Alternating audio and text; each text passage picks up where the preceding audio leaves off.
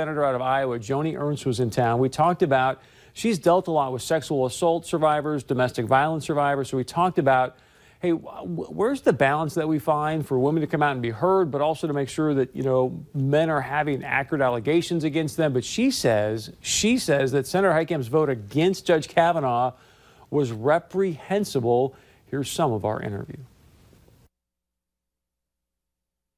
Senator Ernst, thank you so much for being in North Dakota. It's great to have you here. Obviously, this Kavanaugh confirmation took a lot of air out of the room. So I want to start with, what do we find this balance? President Trump said, hey, it's a tough time to be a man in America. And yet you've got a lot of people, for example, Senator Heitkamp just standing with Dr. Ford. As a woman, where do you see this balance that we can find to go, okay, we need to hear these women at the same point in time? We don't want to ruin a man's life through potentially false accusations. Well, as an American, I always start with, we're innocent until proven guilty. That should be the element of the day. But as a woman, and as a woman who has worked with sexual assault and domestic violence survivors, I do understand survivors should come forward and they should have their accusations heard. But what we have to be careful of are false allegations, or after a long period of time, maybe forgetfulness or elements that may have changed in someone's memory over time. So we do have to be very cautious about it.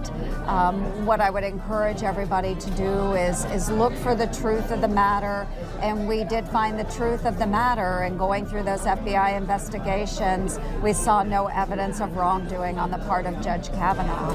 But that leads to my next question. Did we get to the truth of the matter? I'm sure you saw recently Kamala Harris asking questions of FBI Director Christopher Wray, and even he said, yes, the White House did limit the scope of this investigation. So do you feel confident that we actually got to the truth? I do feel confident that we got to the truth, and the scope was limited to those witnesses that actually had been named, or those witnesses that would have seen something occur. There was a lot of second and third hand, he said, she said, way down the line.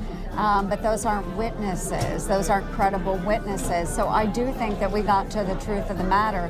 And I put my hands on those reports. I read those reports, and even the witnesses that Dr. Ford had named, they did not corroborate her story. So you said you worked with a lot of domestic violence people and sexual assault people. So what was in that report that gave you certainty that, okay, I feel comfortable confirming Judge Kavanaugh? What was your initial reaction to Dr. Ford's testimony? Well, my reaction to Dr. Ford's testimony was that, yes, at some point in her lifetime, she has been through some severe trauma. I have no doubt about that. But I think in naming Judge Kavanaugh, I don't believe that it was Judge Kavanaugh that perpetrated a crime against her. Do you think that the FBI should have spoken to, like, Julie Swentek and that accuser? Well, I think so much of that had been disproven, and there were actually follow-on witness reports that the FBI did have in their possession that we were able to read, and again, it did not corroborate the story that was given. I'm going to get your comment on this. I think Senator Susan Collins may have given the best Senate floor speech in the history of the Senate, in the way she broke it down. And yet our senator here, Senator Heidi Heitkamp, said that she was almost going to vote yes on Judge Kavanaugh. Then she watched his testimony with the volume down, and that had her vote no. What's your reaction to that? Well, my reaction, one, to Susan Collins, a great colleague of mine in the Senate, is that she gave a tremendous speech. And after we got done with that speech, I walked up to her. I literally had tears on my cheeks coming down from that speech. I thought it was so beautifully done, so eloquently said.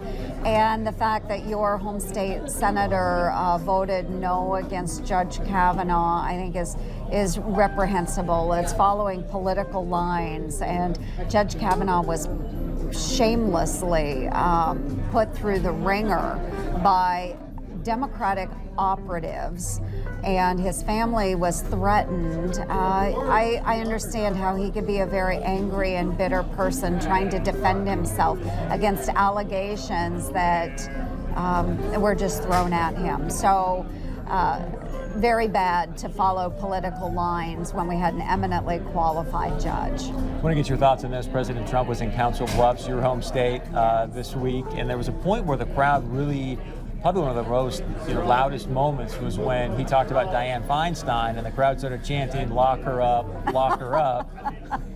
Should Dianne Feinstein be investigated and locked up, or? Well, I am a veteran, and serving in the military, when you are commanding a unit, you're pretty much responsible for everything that your soldiers do. Well, Dianne Feinstein is responsible for everything that her committee staff members do on judiciary, and we know that she held on to that information. Dr. Ford wanted to be anonymous, and the Democratic staffers released that information. So yes, Dianne Feinstein is ultimately responsible for what her staff does. Shame on her. Did she commit a crime, though? Should she be locked up?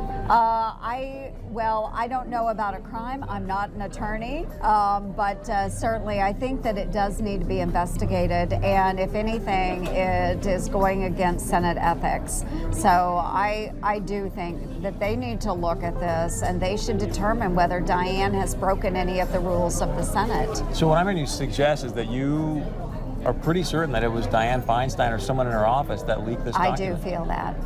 Wow. All right, let's talk about some recent comments from Secretary Clinton as of late, saying, hey, we can't be civil with a political party that wants to ruin what we want. We've got a former Attorney General saying when they go high, we kick them. My question for you as a U.S. Senator is, how do we make civility great again? Well, we have to lead by example, one, and that's what I always strive to do, is lead by example. I would never encourage anybody to be violent with another person. That goes against everything in my being. So I think we set the example, and what we see coming from the left is a very poor example for our children. If we wish to raise them right, respect each other, have dignity for one another, we shouldn't be encouraging violence in our society. Thank you very much to Senator Ernst for the time, obviously being in our state as well, to be on the stump for Congressman Kevin Cramer. Also, there's a web exclusive up on our Facebook page with Senator Ernst. We talk about trade and the future of the Farm Bill and E15 as well. Now, on